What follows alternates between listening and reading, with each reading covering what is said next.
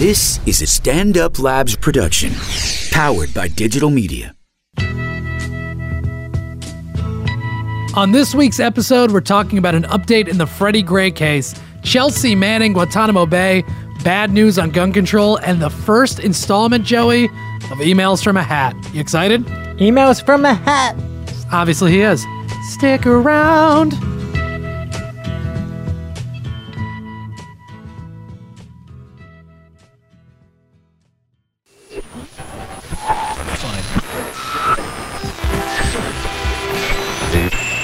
Very serious.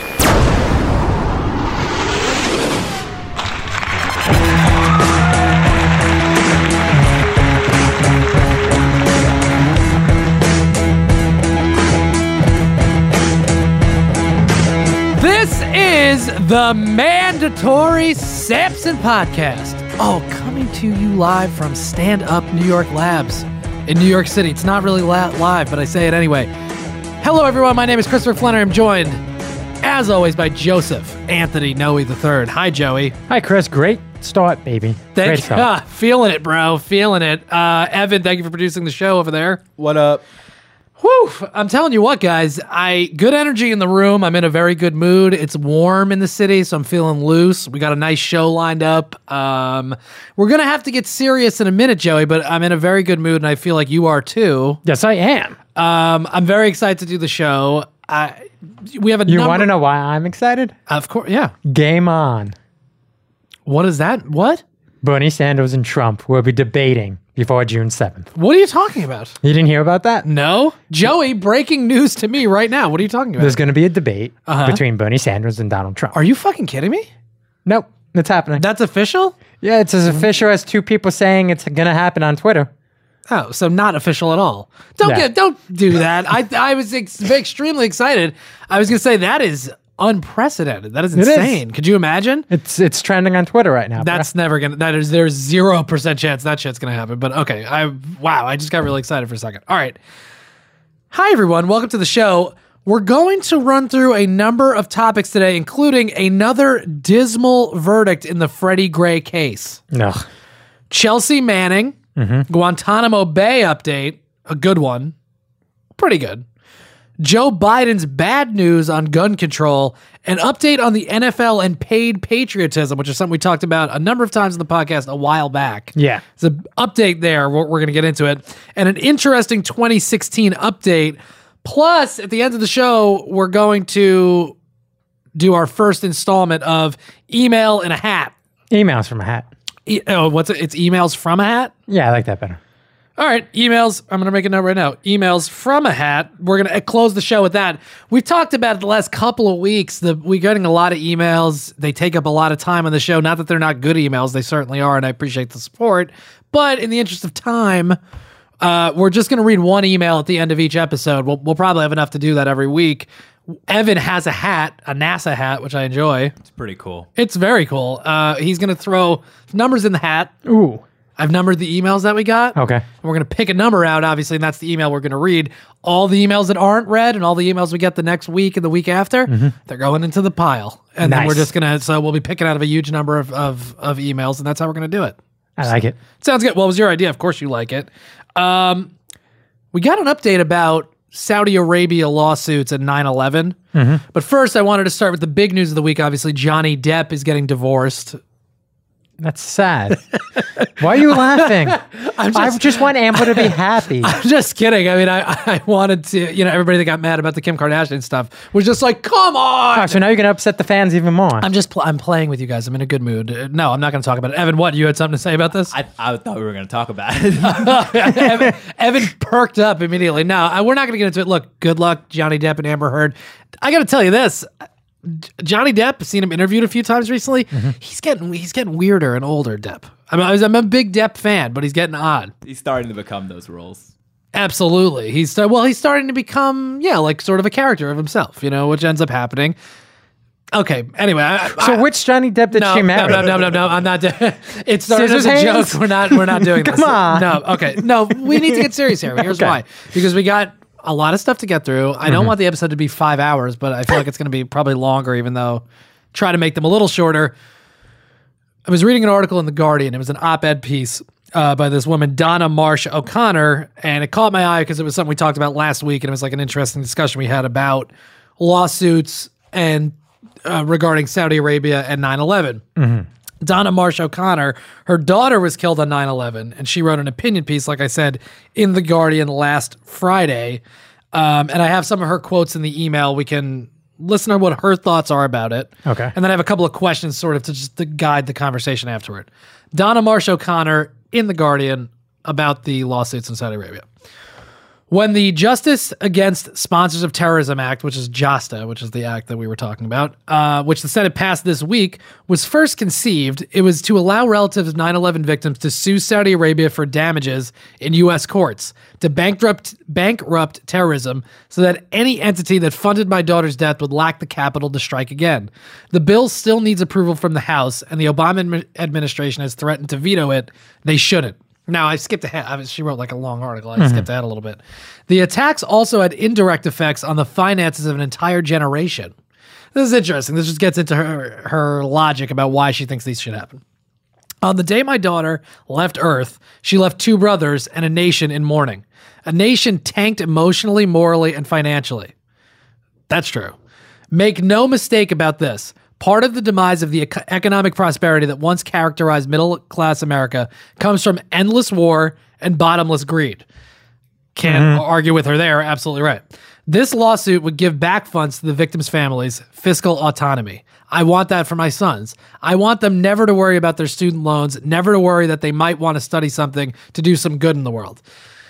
Okay, I hear that, and her rationale about the lawsuit is that this is something that we can actually, like, it's not a form of justice necessarily. It's not going to bring her daughter back. It's not going to, is Saudi Arabia really going to feel this? But in her mind, this is something that she can get economic justice, essentially. And it might also keep Saudi Arabia from funding terrorism, as is alleged in these, still missing 28 pages from the report. For our purposes, she finishes, I believe there will always be money for terrorism when there is a motive. I am under no illusions that this suit would bankrupt anything, but there should be justice meted out in courts, and those culpable for the manipulation of lives and deaths ought to pay in every and any way possible. Comfort comes not in empty promises of goods and services, but in the enactment of the American system of jurisprudence. Our family members and their murderers should meet in open court. Joey, thoughts on this? The thing that was shocking to me about this when I read it was the fact that the hijackers wired back all unused money back to Saudi Arabia before they carried out the attacks. Yes. Yeah, which she says in the op-ed. Obviously, we didn't read the whole thing, but right. But she said one of the most chilling things was that it came out in documents that, if they weren't using money on the attack, or they knew that they weren't going to be using it anymore because they were going to die, they sent it back. So they would have it for later attacks or whatever. Which is unbelievable. I mean, it's not unbelievable, but it's certainly, it's sinister, right? It's like that's their they are an organization, and this. I'm glad you brought that part up because I actually have a couple of questions to kind of wrap this conversation up. It's organized. They are a terrorist, and particularly ones that are successful, like 9/11 is not arguably, it's one of the most successful terror operations ever. Of course, there's a high level of planning and there's a high level of sophistication, and that involves penny pinching. I mean, it sounds insane, but it's like that's how a good business or a good operation is run, and so that's why they do it. It's not shocking. I mean, but it's how they ran the operation. So I was gonna say it's impressive. It's not impressive, but that level of coordination is stuff that that is actually the troubling things that we need to pay attention to. Yes.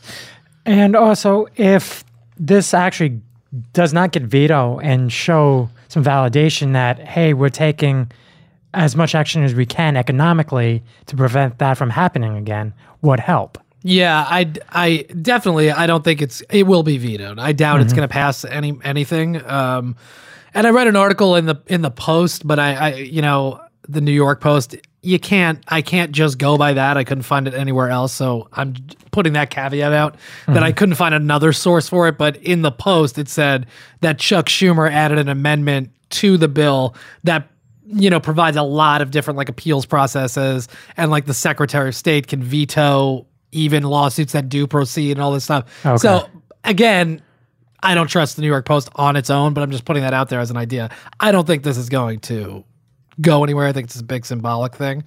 It's just interesting to hear from somebody that actually is obviously personally affected by it and, her thoughts about it. Now, these are my questions, and we'll just wrap up with this. Terrorism is defined as fourth generation warfare and violent crime. Okay, that's how it's defined. Should we be treating terrorism as a crime rather than an act of war? Is ISIS the mob or is it an army? We tend to look at terrorist groups as something that we need to go after militarily. There's a lot of reading that can be done, and I've read a lot of articles and different things, people's opinions about this, where you should really be treating, and the reason why this came up is because you said, they're sending the money back. They're not trying to waste money. Yeah, that's a mafia type maneuver. That's a business move. So that's more crime to me, and it's even defined that way. It's defined as violent crime, but it's crime nonetheless. Shouldn't we be kind of going after them with police work, with treating it more like a criminal actors as opposed to soldiers or a country that we could go to war with? I think that makes more sense strategically. No? Well, to me, it really shouldn't matter what you call it, a mob or an army, but every resource that is available should be used. Well, yeah, I mean, I hear, but here's the thing. Is that really true? Should we really be deploying the military into the Middle East to go fight a group, essentially a small business? You know what I mean? Like, that's the thing. I understand your point that you call it whatever you want. You can call it Muslim extremists, or you can call them, whatever, that whole stupid argument. But it is orienting in the sense of, if we're referring to ISIS as an army, or, we're at war with ISIS, as opposed to this cell, this mob that exists, it does orient you whether you're going to attack it criminally or as a military, and I think that's an important distinction to make, and I'm just wondering what your thoughts are. I honestly don't think it makes a difference, because when you send in the drone strike to get them, that's a drone strike. But that's an act of war. Yeah. It's a quasi act of war, and I mean, that's the whole controversy about the whole, the drone thing. It is okay. Go ahead. All right. So what it comes down to is, if you do send the drone in to kill the mob, right? Does Saudi Arabia then say that's an act of war and go to war with us? Well, they don't. Right. Well, I'm not even talking about specifically Saudi Arabia, but I'm just saying, like, sure. I mean, that's something that would come out. I don't think we would drone strike somebody in Saudi Arabia. That's the thing. No, I think you can. Right. But say we were doing it in Iraq or Afghanistan. Like, the reason why I bring it up is because this woman is bringing up the point of, like, you could take their money away, take the stream away so they won't be able to finance the stuff. That's the thing. Like, when we go and blow up ISIS's cash, is that war? Is that a war maneuver? Or is that how you would go after the mob? Cut off their sources of income and literally find out where their source of income is a pile of cash over there, and you blow it out. You know what I mean? I don't know. I mean, you can read a lot more about that, but to me, I think treating terrorism generally as criminality as opposed to war or like an act of war, I think is probably a better strategy in the long run, because you're going to lose a lot less blood and treasure fighting it that way. And also, it's following clues. It's not destroying everything, and we're going to, carpet bomb. Oh, good, Tech Riz, we'll just destroy everything. But if you go in there and you're able to kind of interdict their finances and get involved, then maybe you can find a pattern and see the patterns of use and things like that. While language doesn't always matter, putting the right frame on something does kind of affect the way that you go about stopping a potential crime, Yes. And the best way to frame it would be to send in people that are able to detain such individuals and get them to be, I guess, thrown in prison. So that way you don't make them martyrs. Sure. Because if you do drone strike and kill a bunch of them, then you're going to have a whole nother complete generation that hates America, and you just keep on providing terrorism to exist. Yeah, you give them ammunition, absolutely, and rightfully so in a lot of cases. I mean, who's going to argue with the fact of, like, Joey's a terrorist, I blow up his house, and I killed his wife, his 8 kids, his 3 cousins, and all the neighbors saw it. Like, of course they're going to be mad about that. It doesn't matter that, like, Tony Soprano's family is going to be mad if he gets killed. They're going to be upset about it. They don't care that he's a technically a criminal. You know what I mean? Same idea. So yeah, you're absolutely right, Joe. But anyway, okay. Interesting update about that. I want to move on to this next story, one that we've covered a bunch in the podcast, and I guarantee we will be covering again on this podcast. It's Edward Nero and Freddie Gray. On Monday, Baltimore Circuit Court Judge Barry Williams acquitted Officer Edward Nero of 2 counts of misconduct in office, reckless endangerment, and second-degree assault in connection with the arrest and death of then 25-year-old Freddie Gray. He is the second of 6 officers to be tried. Both of them have gotten off so far. This guy was acquitted, and the first one, William Porter, it was a hung jury, and they couldn't, convict him of anything. It was a deadlock. So, Caesar Goodson, who is the driver in the Freddie Gray case, goes on trial next. And from what I've read, a lot of people, a lot of cops that have been interviewed have said that the driver is the one responsible for buckling in the passenger. And now, just to quickly recap, obviously we've talked about it a lot. Freddie Gray was detained for basically no reason. He made eye contact with the police and then ran, and then they chased him down. We don't really know what happened before they got him into the van, but obviously he was in pain. They put him in the back of a police van, did not buckle him in. His hands were cuffed. And then somehow later he had a broken spine. So that's what happened. And so now these 2 guys have not gotten any kind of punishment, and we'll see what happens with the driver. But yeah, they're right now the blame is being put on the driver, that it's his job to buckle Freddie Gray in. That potentially would have prevented this accident from happening. Good. Well, the other thing that the judge did cite is the fact that there was testimony from a police academy trainer who said Nero did not receive required training on how to put a seatbelt on a detainee. Well, yeah, I mean, like really? Well, sure. I mean, that would explain probably why he didn't do it. I mean, but so that isn't on him then. Correct. Because he can't be found guilty of something that nobody in charge told him to do. You know what I mean? But my question is, does this set precedence for the next case? Because to me, it seems like as the 2 trials are going, they'll seem to be throwing Oscar underneath the bus.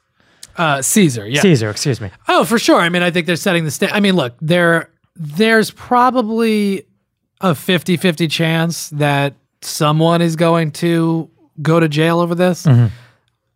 Maybe less than that. It might be 60-40. Nobody's going to go to jail. But I think if somebody is going to be, it's going to be Caesar, the driver, and then potentially, one of the other 3 officers that are still yet to be charged. We'll find out. But these 2 seem like the least, I don't want to say guilt. That's not what I mean, least guilty, but like the least culpable, I guess, so far. But we'll see what happens. Quick question, like not overanalyzing or just thinking.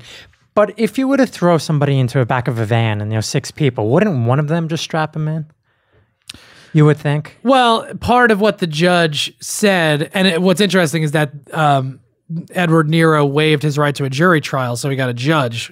So you actually get a written rationale of why the judge ruled the way he should be acquitted. And I actually have a clip of Billy Murphy, who's the lawyer of the Gray family, which I found interesting. I want to play that. In the response, the judge said, like, what was your point? I'm sorry, but I lost track of what I said. What did very you say? Simple. There was 6 people around. Why wouldn't somebody? Why wouldn't just one person hop back in? In his response, he was saying that under the circumstances, he could understand. Like, he was trying to figure out, in this circumstance, would a normal officer have buckled him in? And he found no, probably not. See, I disagree with that, because if the primary job of a police officer is to protect and to serve, they're not protecting him. No, they're not. They're not. But what the judge was saying, and I'm not defending it, I'm just saying what the judge said. I think it's absurd. It's going to be highly absurd if nobody goes to jail over this. Freddie Gray is an innocent man that, wakes up that day and has no idea that he's never going to fucking go to sleep peacefully. Like he's dead. He's never going to go to sleep peacefully that night.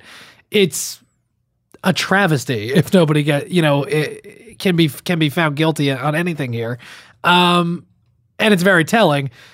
to the point, the judge was saying, there was a lot of like kind of chaos going on there. People were yelling, whatever. They probably feared for their safety.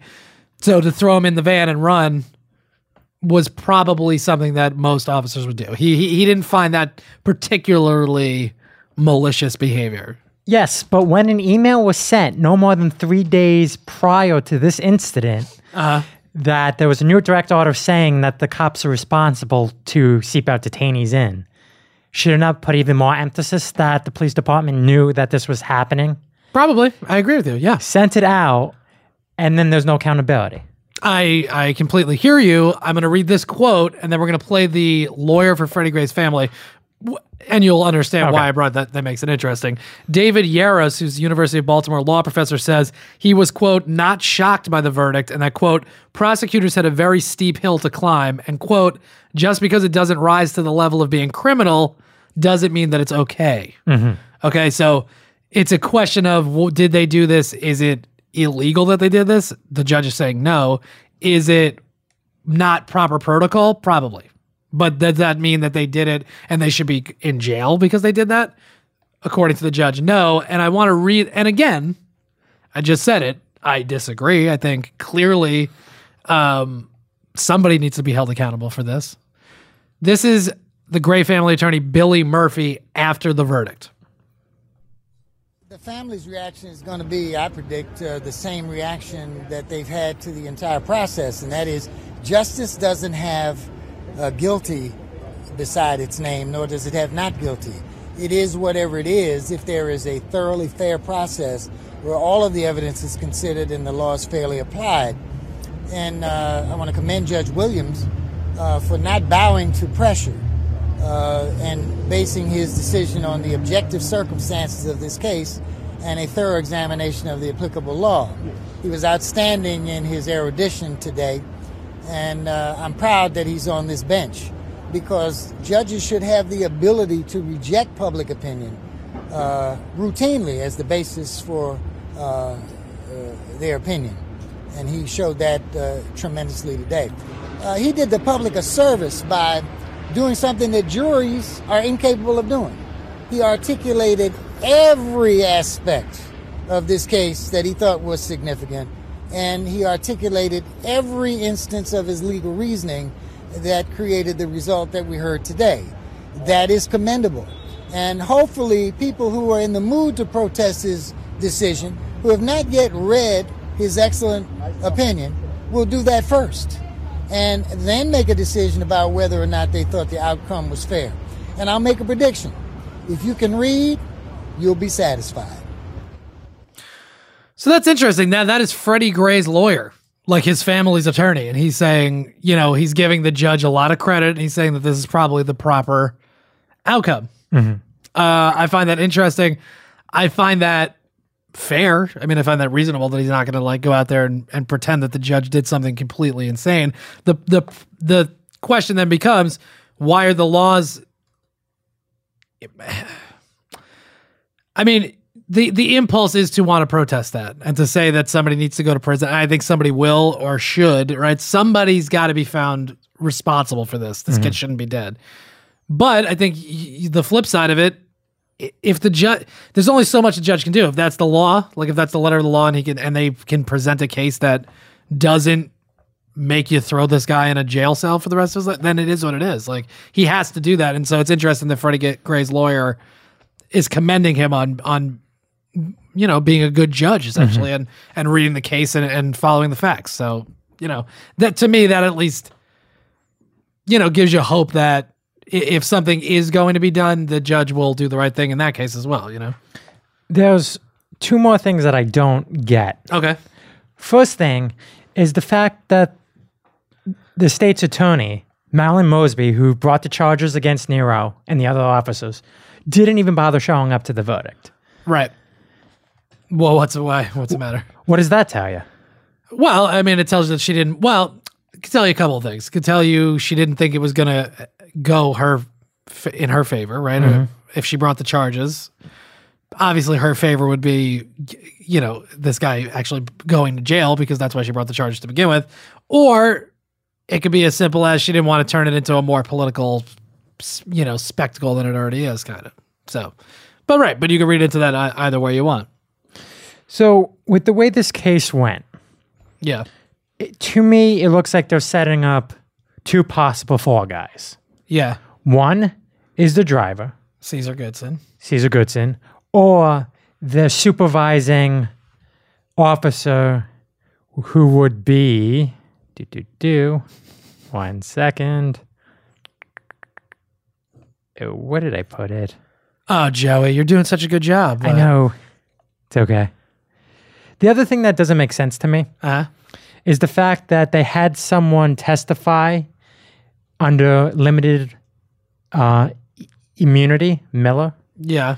So how can he give testimony but be immune and it can't be used against him? Well, because it's like they're allowed. He's one of the other cops. Is that what Yes. you're saying? Because they want him to be able to give testimony as an eyewitness, but they also don't want him to incriminate himself before his own trial. So it's, there's special circumstances. I get that. There's special circumstances. So I don't exactly know what the restrictions are there as far as limited immunity is concerned, but I understand that it's more valuable to have him get on the stand and actually answer some questions and be on the record as opposed to him not doing it at all. You know what I mean? Yeah. So I understand why they'd want him there. But anyway, okay. Any other thoughts on this? Yeah, and it's Lieutenant Brian Rice who would be the supervising officer. Right. He was one, I think, that we mentioned when this all first started, that he has a bit of a history. Yes. So, yeah, I mean, look, 2 of 6, 4 more to go. We'll see, what ends up happening here. It's a story we just got to keep our eyes on. It's something that we've covered pretty much right from the beginning. So obviously we'll stay on top of it. Mm-hmm. All right, here's what I want to get into. Chelsea Manning, one of my favorites, somebody that put out a lot of documents to WikiLeaks and everything, is formally appealing her, quote, grossly unfair and unprecedented, close quote, 35-year sentence for leaking documents to WikiLeaks. She leaked about 700,000 documents to WikiLeaks. That's a lot. It's a lot. I bring it up all the time. The collateral murder video is something that I think was extremely important for me to form my ideology about foreign policy and American interventionism in the Middle East and different places. It's a disturbing video, but I think it's an important one to see, and especially important in a democracy where we're just going to support these endless wars. Let's know what that actually looks like, and let's not pretend that this is something noble and heroic when it's really kind of a horrific thing that we're doing. Not that the troops themselves are these barbarians, but in this video, there's a callousness demonstrated that I think is tends to come out when you are at endless war and you stop seeing the people that there is no exact clear mission. It's just sort of these are all bad people. We don't need to be. They're not even humans anymore. They don't become exactly. That's what I'm trying to say. I have a quote from the brief in the email, and then Nancy Hollander, who's one of Manning's attorneys. I have 2 quotes here. This is from the brief itself. Manning disclosed the materials because under the circumstances, she thought it was the right thing to do. She believed the public had a right to know about the toll of the wars in Iraq and Afghanistan, the loss of life, and the extent to which the government sought to hide embarrassing information of its wrongdoing. Right. Nancy Hollander, who's one of the attorneys, said, a war against whistleblowers is being waged in this country, and this case represents how this country treats anyone who reveals even a single page of classified information. We need brave individuals to hold the government accountable for its actions at home and abroad, and we call upon this court to overturn the dangerous precedent of Chelsea Manning's excessive sentencing. Chelsea Manning was sentenced to 35 years. She's hoping to reduce that sentence to 10 years. And then listen to this. This is what's really interesting. It kind of puts it in perspective. The next harshest penalty for a comparable crime, Joey, is 14 years in Canada. That's the longest you can get for something very similar to what Chelsea Manning did. So 14 years is the longest you can get anywhere else. It's the most amount you can get. 35 years is what Chelsea Manning got. Plus the amount of degrading, horrible, solitary confinement, strip search, sleep deprivation, all this stuff that Chelsea Manning endured prior to even being charged. It's that's got to factor in, and why they're doing it. They're doing it because this person, used her conscience to try to tell her fellow American citizens the way Snowden did, and any of these people do. They're punishing her for that because they don't want that to be the case. Yes, But the major issue with this is the fact that it's military justice. It's not the same thing as a civil court. So she's kind of pretty much screwed. Well, we'll see. I mean, we'll see what happens. I think you're right, probably to an extent, but what is she going to do, not appeal it? No, she's going to appeal it, but I don't think... I think it's much harder to navigate the military justice system than it would be otherwise. Yeah, it certainly is. Right. I mean, there's question marks about why we even need a military court in general. Like, why is the military... Well, because she was a soldier at that current moment when she blew the whistle. I understand why it is in a military, but I'm saying I don't even know why we need that. It's the same thing as like with terrorism and all this stuff. Like, just try it and just do we have a system. Let's just use that system. Fine. Obviously, we're not going to overturn the military tribunal setup, but right, yeah, it's a much more stringent, difficult process for sure. And also the kicker in this one is a jury of your peers would be other soldiers, which would be the military justice system. Yeah. Well, what's really interesting about it, it's like if you want to get really specific, it's like transgender 25-year-olds who are also in the army that are, that are whistleblowers. It's like that would be interesting. Well, right, but she really can't get exactly a jury of her peers because it's the same argument. Like the jury is not really reflective of the person that's on trial unless they are really from the same place and the same upbringing and the same socioeconomic, all these factors. So yes, on the basis of like, yeah, we're all humans in America, then yes, it's a trial of my peers, but not really. It's a very broad brush that gets painted with. So, so anyways, that's something I wanted to put out there. I really hope they reduce that amount of time. Again, Chelsea Manning is somebody the same way I feel about Snowden. That person is way more valuable to all of us in a democracy as a free person and somebody that can put their thoughts out there and be a be a guide for other people that maybe were feeling stuck in their situation and knew that they had to do the right thing and chose to do it. Yeah. I mean, that's again something that we should revere in this country and not something that we should punish or, demonize. All right.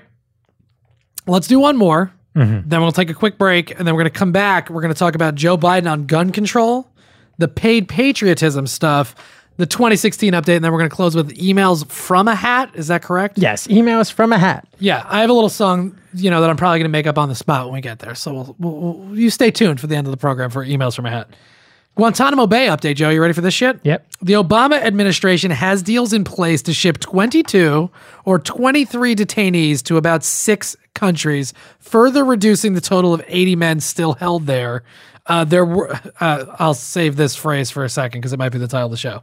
28 of the 80 remaining detainees at Guantanamo Bay are approved for transfer. So 23 of them getting released gets that number down to 5 people who are cleared for release left. Mm-hmm. The rest of those people, they're not going anywhere. And the Obama administration is working towards, quote, an irreducible minimum. The hell does that even mean? It means they literally cannot get rid of these people. There's nothing we can do with them. We don't have enough evidence to actually try them. Uh-huh. We can't release them, though, because we know that they're dangerous. Like, we're pretty sure that they are a problem, but we can't prove that. So they are stuck in this gray area of like, well, you're just here now. There's nothing to do with them. Right down to irreducible minimum. I like that potentially as a title. Thoughts on that? I mean, irreducible minimum is so far from the idea of hope and change. It's like, I was just laughing, like, reading that phrase last night, because it's not... That's the exact opposite. Man, it's just like such a, it's what we can do. Wait, sorry, what's it called again? An irreducible minimum. Irreducible minimum. You know the guy Frank Lutz, or the guy? Yes, Frank Lutz from Fox News or whatever. Sounds like something he would have come up with. Absolutely. It's instead of calling it shell shocked, it's PTSD. It's like just changing the, not that PTSD isn't a real thing, but it's like changing the phrase. Thoughts on this, Joey? Good news, bad news? It's not enough. Well, what do you want? Okay, well, here we go. He wants to close it. Yeah. They're not going to let him close it. Right. So they come down to how many people is it? 5, 6? No, 20, right? Well, there's 80 people there. They're trying to get 22 to 23 shipped out. 28 of the 80, which includes that 23 that they're going to get rid of, are cleared for release. Okay. So if they get rid of everybody that's cleared for release, they're left with like 52 people in the prison. That's a pretty high minimum. Well, it's an irreducible minimum. It's very like a lawyer talk type of stuff. But again, it begs the question: So it can't get smaller, is what it's saying. Irreducible. Yes. They cannot get. Yes, it's the lowest lowest amount they of can people go. they can have there because they don't have enough to actually convict them of anything, and they run the risk of these people actually not getting off because they don't have enough evidence. But they're positive, supposedly, that these people are dangerous and can't just be left back out into the world now. So by definition, it would be minimum Guantanamo Bay then? Minimum Guantanamo Bay. Yeah. Well, here's the thing. Why not? Again, it's a gray area because they can't try them. So to ship a lot of the Republicans are not going to allow people to be shipped into like American prisons, like on American soil. But to keep Guantanamo Bay open, I think is just going to invite, God knows, the terrifying possibility of a President Donald Trump of filling the prison back up again. So you're in this really bad situation where you have this house of horrors on fucking Cuba, and there's nothing you can do about it. I think you have to just find whatever way possible to just get them into American prisons. That's it. That's really the route. I don't think it's going to happen with Obama, but I think that's really the only thing you can do, because leaving Guantanamo Bay open is a calling card for terrorists. It's just asking people to look at that situation and see how brutal the American regime has been and want to fight against that. And again, it's inviting problems when you have a President Trump in office or whatever, 20 years down the road, another Republican, to try to throw people back in there. So you have to find a way to do it. But I think it's going to be the next president's problem. So, as you know, Hillary has been calling on Obama's administration and all of that. So would she just continue? What do you mean? What has she been calling on him? What do you mean? She kind of, from what I understand, she's been trying to say if she gets reelected, it would be an extension of his. Yes, it's Obama's third term, essentially. Yeah, so how would Obama's third term deal with this issue? They're still stuck. Yeah. Well, right.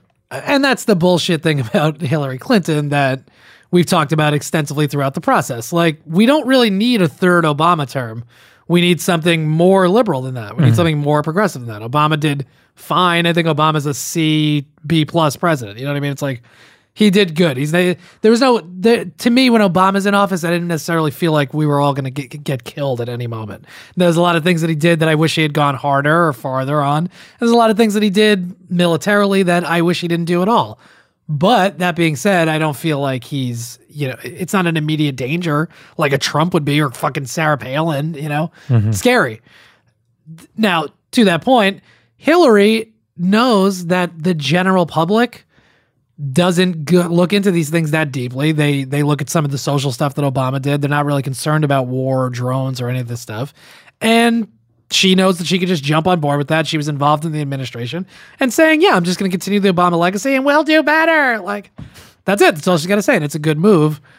I don't agree with her, and I don't think that's what we necessarily need, but I think people are going to get on board with that. And it's probably smart on her part, particularly through the primary process, because Bernie was in the untenable situation of attacking the record of the last Democratic president, the first black president. Like, a whole generation of people grew up supporting Obama and voting for him. So Bernie was in the position of being like, not good enough. But that Hillary can just pivot on that and be like, what are you talking about? It's great. And, so that's why you do that. So it's a political calculation.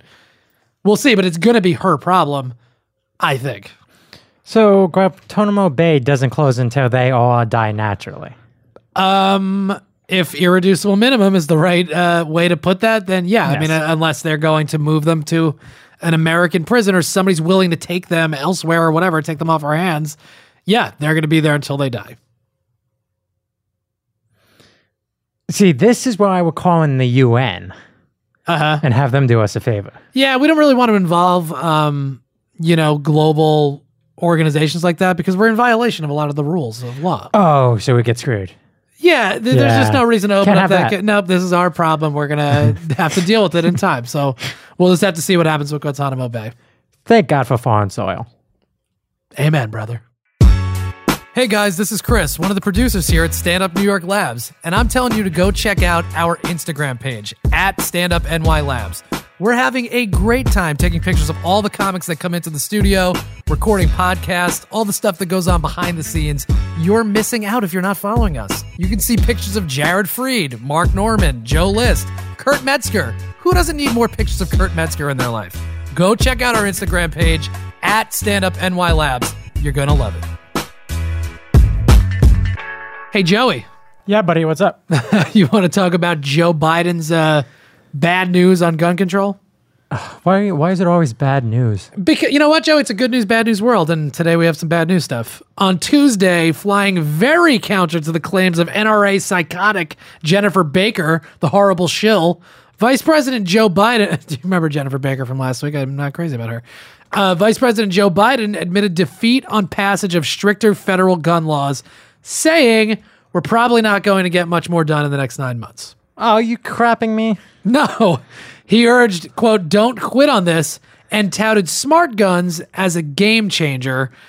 Jerk-off Republican presidential candidate Donald Trump was endorsed by the NRA last week, just for a point of reference. Thoughts, Joey? Yay, Trump. Joey, how many guns are there in the U.S., do you think? 300 million. We have a yeah, gun yeah. for each person. Yeah, okay, very You good. get a gun. You get a gun. You get a gun. Joey, you did your research. I'm very impressed. That's a shit ton of guns. I really think we should have some initiative to remove maybe about all of them. Yeah, I mean, replace the guns with smart guns. That's probably the right way to go. I mean, I think the smart gun thing is something that should definitely stay in the public consciousness and be something that we, keep talking about. I bring this up because it was not last week we were talking about this fucking Jennifer Baker at the NRA being like, Obama's unstoppable war on guns. Like, he'll stop it. No, they quit. But Biden's like, we got 9 months left. But like, I don't think so. We're done man. with it. Yeah, we're done. We're not going to get anything done. They're not taking guns away. They're not restricting guns. It's just such a crazy meme, Maybe they're saying they're done and they're going to sneak it in. Obama? Yeah. Oh, I see what Sneak you're saying. attack. The old end around or whatever you want to call it. Yeah. The gun around? The gun around, the old reach around. Excuse me, it's a little blue. No, I mean, they're not. And that's the thing. Like, really, the reason I bring it up is because there's this whole conspiracy, right-wing conspiracy, that Obama, like, hates guns and he wants to compensate your... Like, no, he's not doing anything. He can't get anything done. He's mentioning it, but nothing's happening. Okay. Could we go down this logical path for a second? I would love to. Okay. Obama takes the guns away. How is that an issue? You can't protect your family? Protect your family from what? Well, okay, let's assume that Obama can take your guns away. Okay, so he's fine. going to take away the Which guns. I don't even think is barely possible, but okay. But all right, Obama takes the... Yeah, the problem is, again, I think the original interpretation is that if the government becomes so big and overbearing, the people have the ability to fight form a militia and fight a revolution against the government. And then beyond that, being self-sufficient, being able to go hunt, protect your family, different things like that. Sure. That is the concern. And to an extent, a legitimate concern. I mean, if you're a hunter and you want to kill your own food and like only eat stuff that you kill and all that type of stuff, then you obviously need a gun.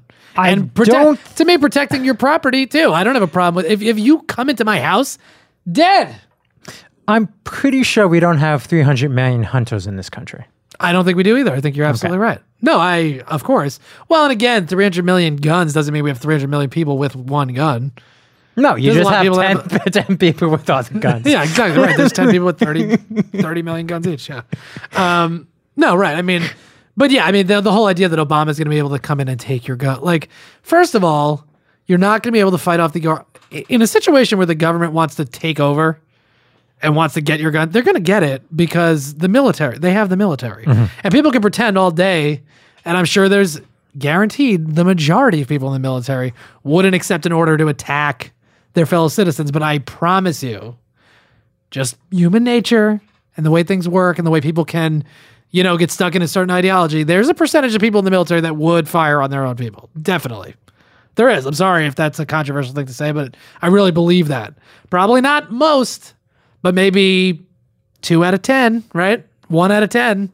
That's plenty. How many people are in the military? A couple million?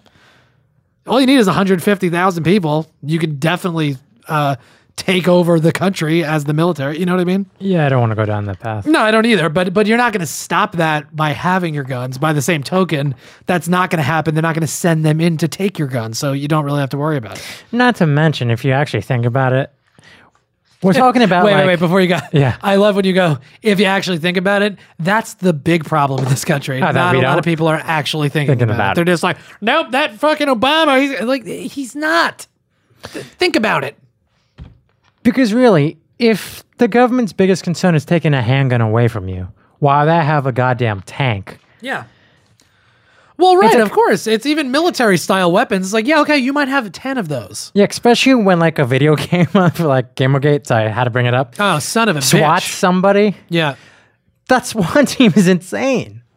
Yeah, well, swatting someone when you call a SWAT team to somebody's house, right? Over video game ethics. Yeah. No, of course. Well, obviously, right. We're constantly talking about the militarization of police. Like, what are you gonna do, really? Yeah, you can't. Yeah. If the government and the military specifically want to come in and take your shit, they're going to. And they don't even have to. They can just blow up your fucking house. They have missiles. Ugh. Well, right. It's out of a bygone era that people think they're going to be able to defend themselves against the military. Look at the fucking Mahler County Refuge, the Oregon protesters. Yeah, those guys, they had a lot of guns. What happened? That did not go as bad as it could have went. Absolutely, you're right. So we kind of dodged a bullet on that one. Some of us did. Lavoy Finicum ate a few and unfortunately is dead now. But yeah. That was his own undoing now. Well, we don't have to relitigate the whole thing. I think, I understand why they shot him, but I also would have completely understood why they didn't have to kill him, Yeah. But okay, we don't have to get into the whole thing. But right, but yes, that easily could have escalated way worse, and it didn't. Let's get into NFL paid patriotism update, because I'm excited about this one. I saw it, and I was like, oh, the Samsonites are going to like this one. It's not enough money. I agree with you. On Thursday, the NFL agreed to pay back, I'm not going to say the amount of money, of taxpayer money for inappropriate instances of, quote, sponsored patriotism. I will say the number, obviously, but I'm just skipping it for now because you said it's not enough, and I agree. Between 2011 and 2014, the Department of Defense spent $5.4 million on NFL patriotism ceremonies. Between 2012 and 2015, $53 million of taxpayer money, of government money, went to 122 pro sports teams. Evan, if you had to guess, $53 million was spent from 2012 to 2015 to 122 sports teams for paid patriotism ceremonies. How much money did the NFL pay back to taxpayers that was heralded as like, oh, this is a positive step. Good for them. They're doing the right thing. What amount of money? Can I give a percentage? No, you have to give a number. Pick a dollar amount. $10 million. Okay. Joey, do you know the amount? I know the amount. The amount is $723,734. That's the amount of money that they paid back. 700,000. Let's even round it. Let's give them the benefit of that. 750.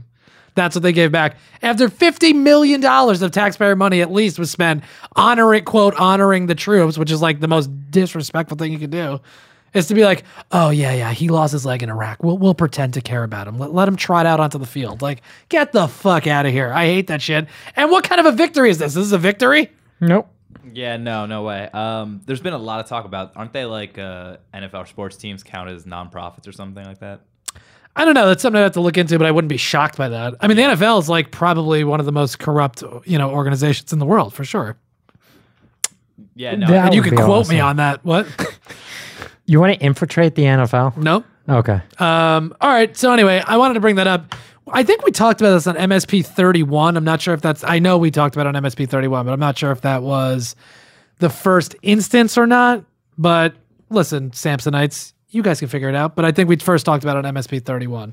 And it was also like an NJ.com like expose about the Jets, essentially. Yeah, it was. And it got into it. But we talked about it a few times. But MSP31 for sure. If you want to go check it out, very good. Now, Joey. Yes. I got a 2016 update here. Okay. I think it's a good one. I feel good lately, and here's why. The election is sort of wound down. Now, I know there's a little bit of like stuff going on the Democratic side of Nevada, which one of the emails we have potentially at the end of the episode is about that from our man Asar. He's from Sweden. Nice. But okay. It's been pretty quiet, I would say, as far as election stuff is concerned. Obviously, California is coming up June 7th. You have a few weeks where there was no primaries. Right. But there would have been Republican primaries, but Donald Trump by default wins them. Yeah. And has claimed enough delegates to be considered the official nominee. Yeah. Well, because Ted Cruz couldn't seal the deal, and he blew it, and there you go. So yeah, but anyway, but my point being, it's nice. You can kind of pay attention to some other stuff that's going on. You kind of clear your head and just gear up for what is guaranteed to be an embarrassing year or so in American politics, with the two most hated candidates of all time going head to head. That's not what's going to happen. I told you, California is going to save the country. I really, really hope so. The DNC, Joey, the Democratic National Committee, is giving Bernie Sanders a larger than usual role in shaping party platform at the convention. The 15-member committee will be decided upon. Now, this is the committee that is going to say, we're the Democrats. This is our platform. These are the goals that we're going to try to work towards. This is what we stand for. So you're telling me that every 4 years, Yeah. they decide what the platform is a couple months before the grand election? Well, of course, the campaign shapes that, right? Which is Yeah. why Bernie's being included. But yes, I mean, generally, I mean, it's not going to vary that much. We're like, 4 years ago, we really wanted to like make polar bears the king. But this year, we're just going to talk about, gun reform. It's like, no, it's not going to vary that much. Okay. But, okay, the 15-member committee, Hillary gets to pick 6. Bernie gets to pick 5. And Democratic National Committee Chairman Debbie Wasserman Schultz gets 4. I hate Debbie Wasserman Schultz. I always have. And I'm pretty sure last year she had 15, so this is huge. well, here's the thing. The establishment still gets 2/3 of the committee because Hillary and Debbie Wasserman Schultz are like right up, tied at the hip. Debbie Wasserman Schultz is so in the bag for Hillary. She's terrible. She didn't even want this job. I remember, if I'm remembering correctly, when they were trying to pick who wanted to be the Democratic chairman. She didn't want it, but they were like, no, you're doing it. And she's a big Hillary person. So, okay. But good. At least they give Bernie a little bit of say-so on that committee. He is expected to name to the committee Representative Keith Ellison, who's a Democrat from Minnesota. He's a Muslim leader. Okay. He's progressive. I don't particularly like him because he comes across as ingenuine. He's been on like Bill Maher's program a bunch. I've seen him interviewed him many times. He doesn't come off as authentic as Bernie does, but I think he still will champion the right causes, essentially. But he'll be swayed by public opinion for sure. Is he the one that's pro-Palestine and that's why everyone's freaking out? James Zogby, who's a DNC member, he's pro-Palestine. Oh, he's the one who's pro-Palestine. Well, listen, and again, it's like pro-Palestine. What does that mean? Does it mean he hates Jews? No, it just means that he thinks that the Palestinians are getting continually beaten down and really have no prospects, even though, yes, I understand there is a terrorist aspect to the tactics of Palestine, but let's get real. We talked about this a billion times. Israel's a superpower that is essentially keeping an entire country of people in bondage, which is wrong, and something needs to be done about that. And the only thing that's going to be done about that to make anything really happen is Israel conceding some power and conceding some ground. And then if the attacks keep happening, then fine, then you have a legitimate argument. But I hate that thing where this guy can't, everybody's freaking out because he's pro-Palestine. Yeah, he should be. Doesn't mean he hates Israel. It just means you can objectively look at the situation and be like, yeah, but look at the size of that guy. Look what it's doing to that person. Like, look what it's doing to that kid. Yeah, that's what's happening. Yeah, it's kind of like David and Goliath. It's worse because David wins eventually. James Zogby is on that list. Environmental activist Bill McKibben is also on there. He's just another, activist type of guy. Dr. Cornel West, who, in my opinion, that's the best pick he made. Bernie Sanders, my brother. That's not a good Cornel West. Good. It was pretty. He needs to stop with the brother thing, though. I think Brother Bernie. it's a little too much. Sometimes. It's too much. Sister Hillary. There you go. That's pretty good. I like. Can you get the audio for that for next week? Yeah, I could probably try to do it right now. Okay. Yeah, Cornel West is cool. I like him. Obviously, he's a social justice type of guy, racial justice. What's he He's known a for? radical Christian, like he's a humanist, this guy. He's been a big Okay. Bernie supporter. He's known for a lot of things. I mean, So is he's it a referent then? No, he's a doctor. Oh, he's a doctor, He's okay. written books. He's a professor. He is Christian, but he's whatever. I like Cornel West. He's cool. And a Native American activist, Deborah Parker, which that's a nice thing, I think, to include on this. I mean, Bernie certainly hit a lot of, he hit a broad spectrum of people here, which I think Yes. is why people like him to begin with. It's like he's not necessarily forcing the diversity on you, but this is a diverse group of people that are all sort of geared towards the same ideology, which I think is interesting. Let's see, what can I do here? This is Cornel West on Bernie Sanders and the TPP. Let's just see. This is a random clip I'm playing, just so you can hear what Cornel West sounds like. Dr. Cornel West. Oh, come on, this whole intro. Can you believe this, Joe? Yeah, well, that's what you get for randomly clicking. I know. Here, all right, I'll just skip ahead. Republicans tonight that you Oh, that's will- you, Hewitt. Oh, here we go. Real quickly, you see it's in deep trouble. And A new segment. Yeah. Brother Bernie New Sanders, segment. click. Random clips of Cornel West. representing working and poor people at his best. And yet there's an irony this year. We'll just let him which is talk that about when it. you look at the two candidates, or even if you include Martin O'Malley on the Democratic side, 3 white people. Look who's out front for the Republicans: Marco Rubio, Ted Cruz, Ben Carson, though he's fading, a black man, 2 Latinos, as well as, of course, Donald Trump. What does that tell us? Anything at all? Nope. Well, I think we know from dear brother Barack Obama. So there you go. was. Okay, thank you, Cornel West. I appreciate it. Okay, so there you go. So you get the idea. But I mean, he's much more animated for the most part, like when he's on Bill Maher's show or whatever. No, brother Bill. He's very like that type of guy, but he's cool. I like Cornel West. All right. So that's that. I also have some Bernie quotes in the email. Bernie has been fighting words, I feel like, a little bit lately. Bernie Sanders, the current situation is undemocratic and it is ill-advised. Some 400 of Hillary Clinton's superdelegates came on board her campaign before anybody else announced. It was anointment, and that is bad for the process. That's what Bernie had to say. He's right. You know what I think? I think we should come up with a way that they have to get all the super delegates to say that they're actually with Hillary What do you mean? before the convention. Yeah. Where they're counting, or like she has so many super delegates. Right.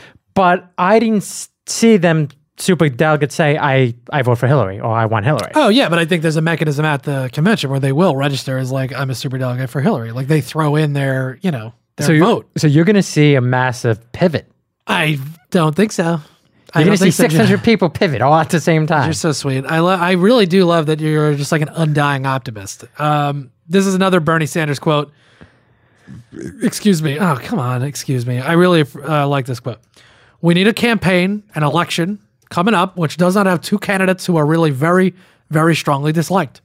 I don't want to see the American people voting for the lesser of 2 evils. I want the American people to be voting for a vision of economic justice, of social justice, of environmental justice, of racial justice. That is the campaign we are running, and that is why we are getting the support we are. ABC host George Stephanopoulos asked Sanders if he would describe Trump and Clinton as the lesser of 2 evils. Well, if you look, no, I wouldn't describe it, but that's what the American people are saying. If you look at the favorability ratings of Donald Trump and Hillary Clinton, both of them have very, very high unfavorables. Yeah, they are Yes. the lesser of 2 evils, Bernie. That's exactly what it is. And That's exactly what it means. so it's like he's picking his words there, but clearly that is the situation that we're in, where it's like, can't let that bitch become president, can't let that fucking asshole become president, and that's the reason why people are voting for the other person. Do you know what it seems to me? Everything he just said about justice and all this, Yeah. it's too expensive. Justice? Mm-hmm. Justice, there is a too high a price on justice, for Yes. sure. Absolutely. In this country, there absolutely is. Economic, like he's talking about, economic justice, social justice, racial justice. Yeah, the price is simply too high because we don't have a system designed to accommodate that. We have to change that stuff. You're absolutely right, Joey. Great point.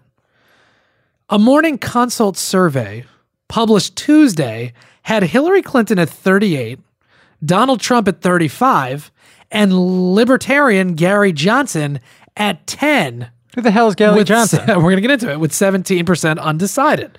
A mid-March Monmouth poll had Hillary at 42, Trump at 34, and Gary Johnson at 11. Libertarian convention takes place this weekend in Orlando. It's something we're going to pay attention to, and we'll talk about it next week. Johnson will face Austin Peterson and John McAfee. I brought him up. Yay! Who the- McAfee. Who the Prime Minister of Belize once called, quote, extremely paranoid and bonkers. Those are the three guys that are going to run to get the nomination of the Libertarian Party. The Libertarian Party is already established being on the ballot in all 50 states. So he will... Can they put up anyone they want? Yes, they are their own party. They secured the ballot in all the states. So whoever they run, so if they decide to run you, Joey, you'd be on the ballot in 50 states. I think this is the time where somebody goes, oh, they can only run one candidate, right? Yeah, they're going to run Gary Johnson. But the point is, the Green Party's running. This is what I'm saying. This is what gets interesting. Who is Gary? But it's not a big enough name. Like if they could do like Biden or something. Yeah, but why would Biden run as an independent on the Libertarian? He's a Democrat. He's a progressive. He's a social democrat. You know, it's like, but I because Hillary can't get the job done. Let me ask you these questions. I understand what you're saying, but let me ask you these questions. Gary Johnson's a libertarian. Now, if you said, who the hell is Gary Johnson? Great question. Gary Johnson has been in a few of the debates, not this year, but in previous elections he's been involved. Mm-hmm. He was the governor of New Mexico. He's a libertarian candidate, and he's been involved in politics for quite a while. He's for the legalization of marijuana. He's an interesting guy. He was just on the Joe Rogan podcast. Go check that out. It's like a 2.5 hour conversation with Gary Johnson. I've seen him talk before. I've heard him talk in a number of different places. There's a good introduction to it because Rogan's a good interviewer. He leans libertarian in certain cases, and it was an honest conversation. Check it out if you'd like to know more about Gary Johnson. But here's my issue with the whole thing. Let me just wrap my point. I would say that I agree, like same with Rand Paul. Rand Paul kind of rides the line of being, and Ron Paul certainly was a libertarian. I agree with them probably 35% of the time. I can get on board with some libertarian ideas. I'm not a conservative Republican by any means. I can get on board with certain libertarian ideas. At a certain point, you lose me because I do think the government has an important role and that it's not just going to fuck up and be a problem. But I can get on board with some libertarian things. So, good. You were going to say something. I have a question. All right. So, the big deal with Donald Trump and the amazing campaign he's run, a lot of it is based on name recognition. So if that's the case... And same can be said about Hillary. Okay. So you have name recognition. So why hasn't the Libertarian Party been more active in trying to get out one said Johnson's name? Well, first of all, because he's not the nominee yet. So they have other candidates. But let's assume Gary Johnson's going to become, because it's not that fucking easy. You know how much money it costs to get name recognition? Donald Trump. But you have social media and all these tools that Donald Trump had access to. Then why don't you have name recognition? You have access to those tools. I'm not trying to be a dick. I'm really asking, think about it that way. Like, why does Donald Trump have millions and millions of followers on Twitter and that type of access? His name's on buildings. Yeah, his name's on buildings. He's been in the public, sphere for 30, 40 years. His name is associated with it. He had a TV show. Right, of course. So that's why. I mean, it's not that easy. If it was that easy, a lot of people would be doing it. And Hillary, she has name recognition because she's been around for fucking forever. Her husband was the president, Clinton. That's why. Now, that being said, 10%, 11% in the polls, that's a lot. That's a lot for somebody that you've never heard of, potentially. Haven't you ever heard of Gary Johnson? No. Okay, I'm sure a lot of people wouldn't. It's the same kind of idea as Jill Stein. Why is that a bad vote? Don't vote for the lesser of two evils. Vote for who you support. My question is, who would Gary Johnson, assuming he's going to be the nominee and he's going to be on all 50 ballot, all 50 states ballots, and Jill Stein's going to be involved, who are they going to steal support from? Are people that don't like Hillary or are disillusioned with Hillary, are they going to vote for Gary Johnson? Or is he going to be pulling from the same portion of people that Trump is trying to get, and it's going to turn into a Ross Perot type of situation, and Hillary just fucking runs away with the whole thing? That's the interesting thing. I think it would come down to Jill Stein and him pulling more away from Hillary than pulling away from Trump. Well, Jill Stein is certainly going to pull more away from Hillary. If you're going under the assumption that people that did Bernie steal support from Hillary, and now that Bernie's out, will they refuse to go back to Hillary? Or wouldn't that be something? Well, I don't think that's necessarily going to be the case. I think there's a lot of people that weren't going to vote. They love Bernie. Bernie's out, so they weren't going to vote for Hillary anyway, so they'll vote for Jill Stein, who's closer to Bernie, or they just won't vote. People that already supported Hillary are just going to keep supporting Hillary. It's not like Trump is going to steal any Hillary supporters. That's insane. Or Bernie supporters. That's a nonsense thing. That just doesn't make any sense. Gary Johnson is a libertarian, so that would kind of factor into the Republican voter base. We'll see. It's an interesting thing. I don't think Trump's going to win the election anyway, but Gary Johnson polling really well and being out there, you know, is a big deal, especially if you get to a situation where he's polling that high, 10, 12, he get up to like 14%. You got to include that guy in a debate now. He would have to be. He would have to be. If he's polling 10%, how are you going to be like, well, nah. Because they're only polling 30-something%. You know what I mean? It's like, well, what do you want him to do? And the fact that they're hated that much. Right. It becomes a legitimately viable third party. Because all those people who hate them have to go someplace. Absolutely. Or just drop out. But the other thing becomes, what if then the Republicans do decide to run a third party that becomes even a fourth party? Now you're in a situation where you got Hillary, Trump, Gary Johnson, a fourth Republican running, potentially Romney. Like, I don't think they have enough time to set up the ballots, though. They could figure it. Well, because they just say Trump isn't our candidate. You know what I mean? Like, there's shit that can be done. Romney could just become the Republican candidate. Oh, and Trump's running. You know what I mean? It's like there's a lot to be done. So you're saying that at the convention, even though he is the nominee, they just say we're going to go with somebody else. Highly unlikely, but it's possible. There's enough money that could back Romney to get him on the ballot. They figure it out. You know what I mean? Plus, well, whatever. But anyway, that's just purely speculative. But again, the point being, Gary Johnson polling that well is interesting. And look, it's worth listening to what Gary Johnson has to say the same way it's worth listening to Jill Stein and everybody.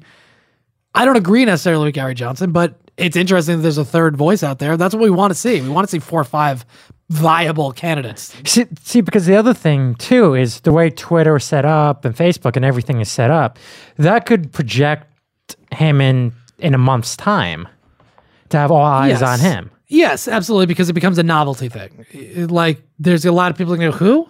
Of course, there's going to be a huge percentage of people that are like, they don't pay attention anyway, so they hear a name and it just doesn't register. But yeah, for sure, the social media aspect could be a benefit to him, and he's going to have the whole backing of the Libertarian Party. So that's important. So we'll see. We'll see where it goes. But it's something we're going to keep our eye on, definitely. Meanwhile, we're almost done with this update. On Wednesday, the State Department's Inspector General's report found that Hillary Clinton broke government rules by using a private email server without approval. So the keyword was broke, right? Yes, she didn't tell them she was going to do that. So that's the first report that came out. So she said, yeah, they said it was fine. And they're like, she didn't fucking ask us whether she could do that or not. What other people are saying is that the system in place to even ask to do something like that is so shitty in the State Department that the record keeping and all that stuff, it's not really going to hold up that well. No, because. But, okay, so that's at least a report that comes out. This is the thing that keeps lingering. How much is it going to hurt her? How much are people really paying attention to? I don't know.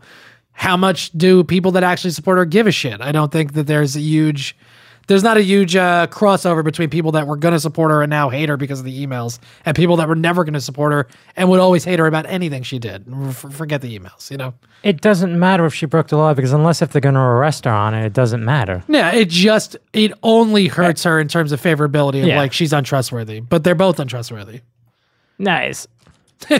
Finally, this is an interesting one. President Barack Obama's approval ratings are the highest they've been since his second inauguration. You don't know what you got till it's gone. People are into him again. 88% of Democrats support him. 8% of Republicans. Ridiculous. 50% of independents support and approve of President Obama's job right now. Obviously, because when you look, it's like, oh, Christ, Hillary and Trump. Do we have a poll that says, well, most of those independents are going to go? I don't believe there's even a real thing as independents. Again, the real independents in this whole thing were people that came out of the woodwork and were going to vote for Bernie. Otherwise, there's no real such thing as an independent. For real. I just don't believe it. How could you live your life that way? You might not be registered Democrat, Republican, but you're not living your life just like, well, wait and see. Like, you're just an idiot that it's an independent.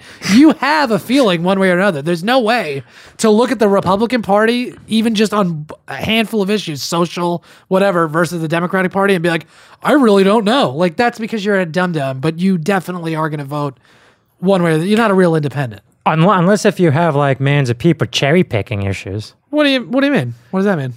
cherry pick an issue. Like maybe they want abortion but don't like the gays, or Yeah, but that's the thing. You're not represented that way, and there's always going to be the one issue that trumps all of them, whether it's your taxes, whether you are gay and you want to get married, so there's no way you can vote for Trump. You're Mexican, you're not going to vote for Trump. You know what I mean? There's always going to be one thing that you're like, yeah, I would, but no, I can't because of that one. You know what I mean? That's just how it works.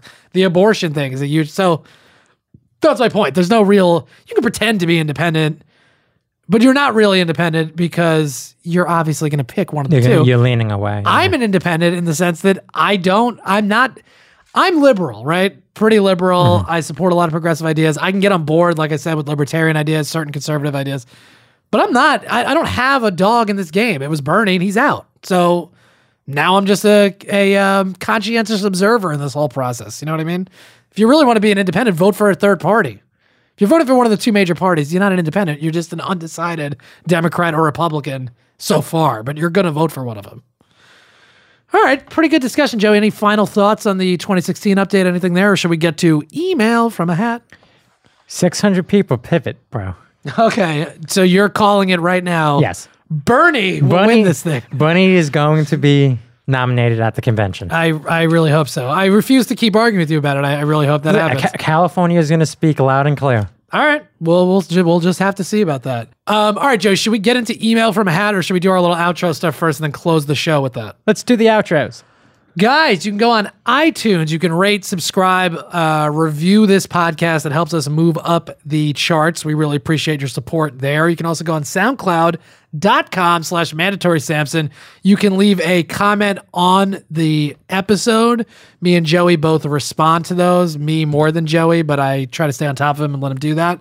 And by stay on top of him and let him do that, I mean I literally lay on top of Joey while he responds to your comments. Yeah. You can also find us on Google Play for all of our Android users. I'm an Android user, Joey. I love Android. All right, me too. You guys can find us on there. YouTube.com/Mandatory Sampson. I put up full episodes every week. Right now we're changing certain things over here at Stand Up New York Lab, so we don't have our video set up right now, but we are going to start doing that. Right now I'm just putting up the audio only with a graphic on YouTube. If you guys like to listen on there, have at it. You can also email us mandatorysampson@gmail.com.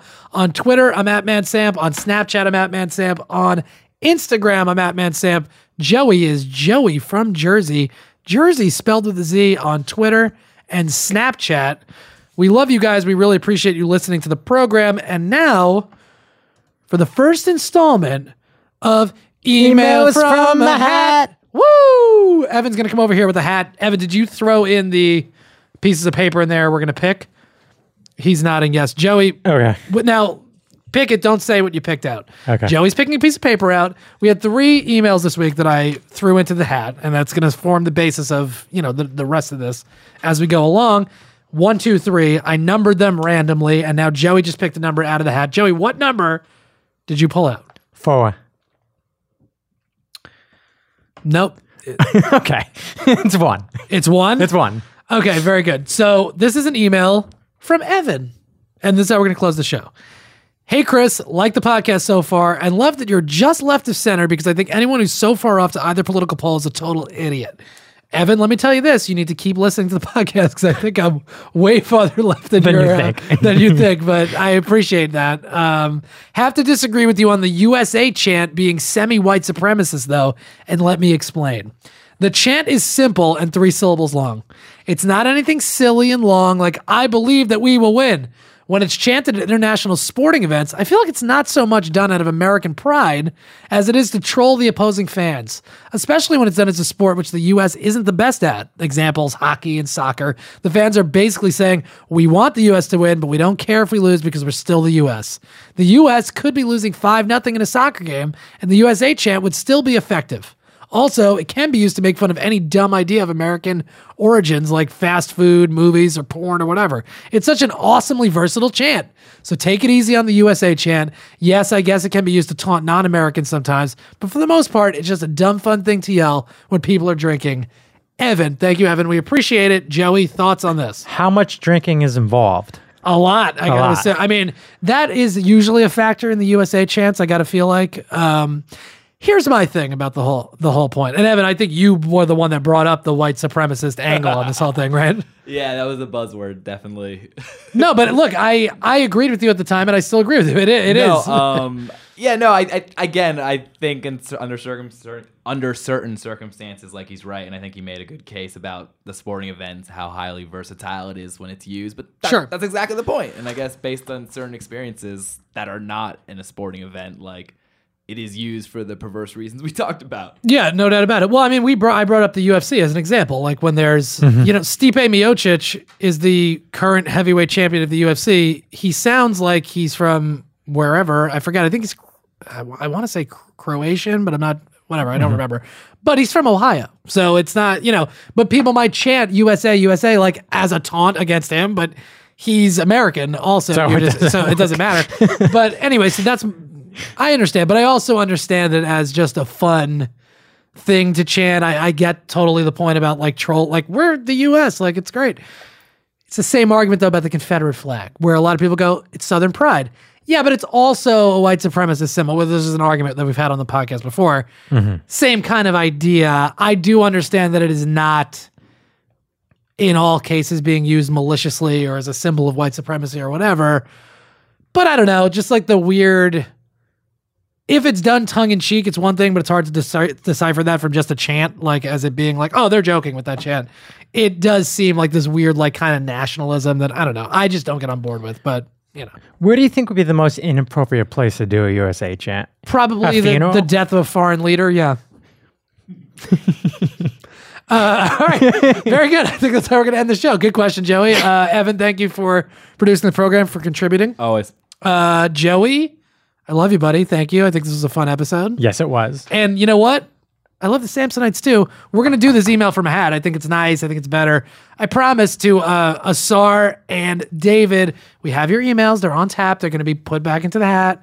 Everybody else that emails, their shit will be thrown into the hat as well. And we're going to answer questions at the end of the podcast. I think it's a nice way to end it up. One day we might need a really big hat. Like one of those, like you pull the lottery numbers out. Those big cylinders. Yeah, absolutely. Stay tuned for that. We love you guys. This has been another fun episode, and we will most certainly be back for another one next week. We'll talk to you then.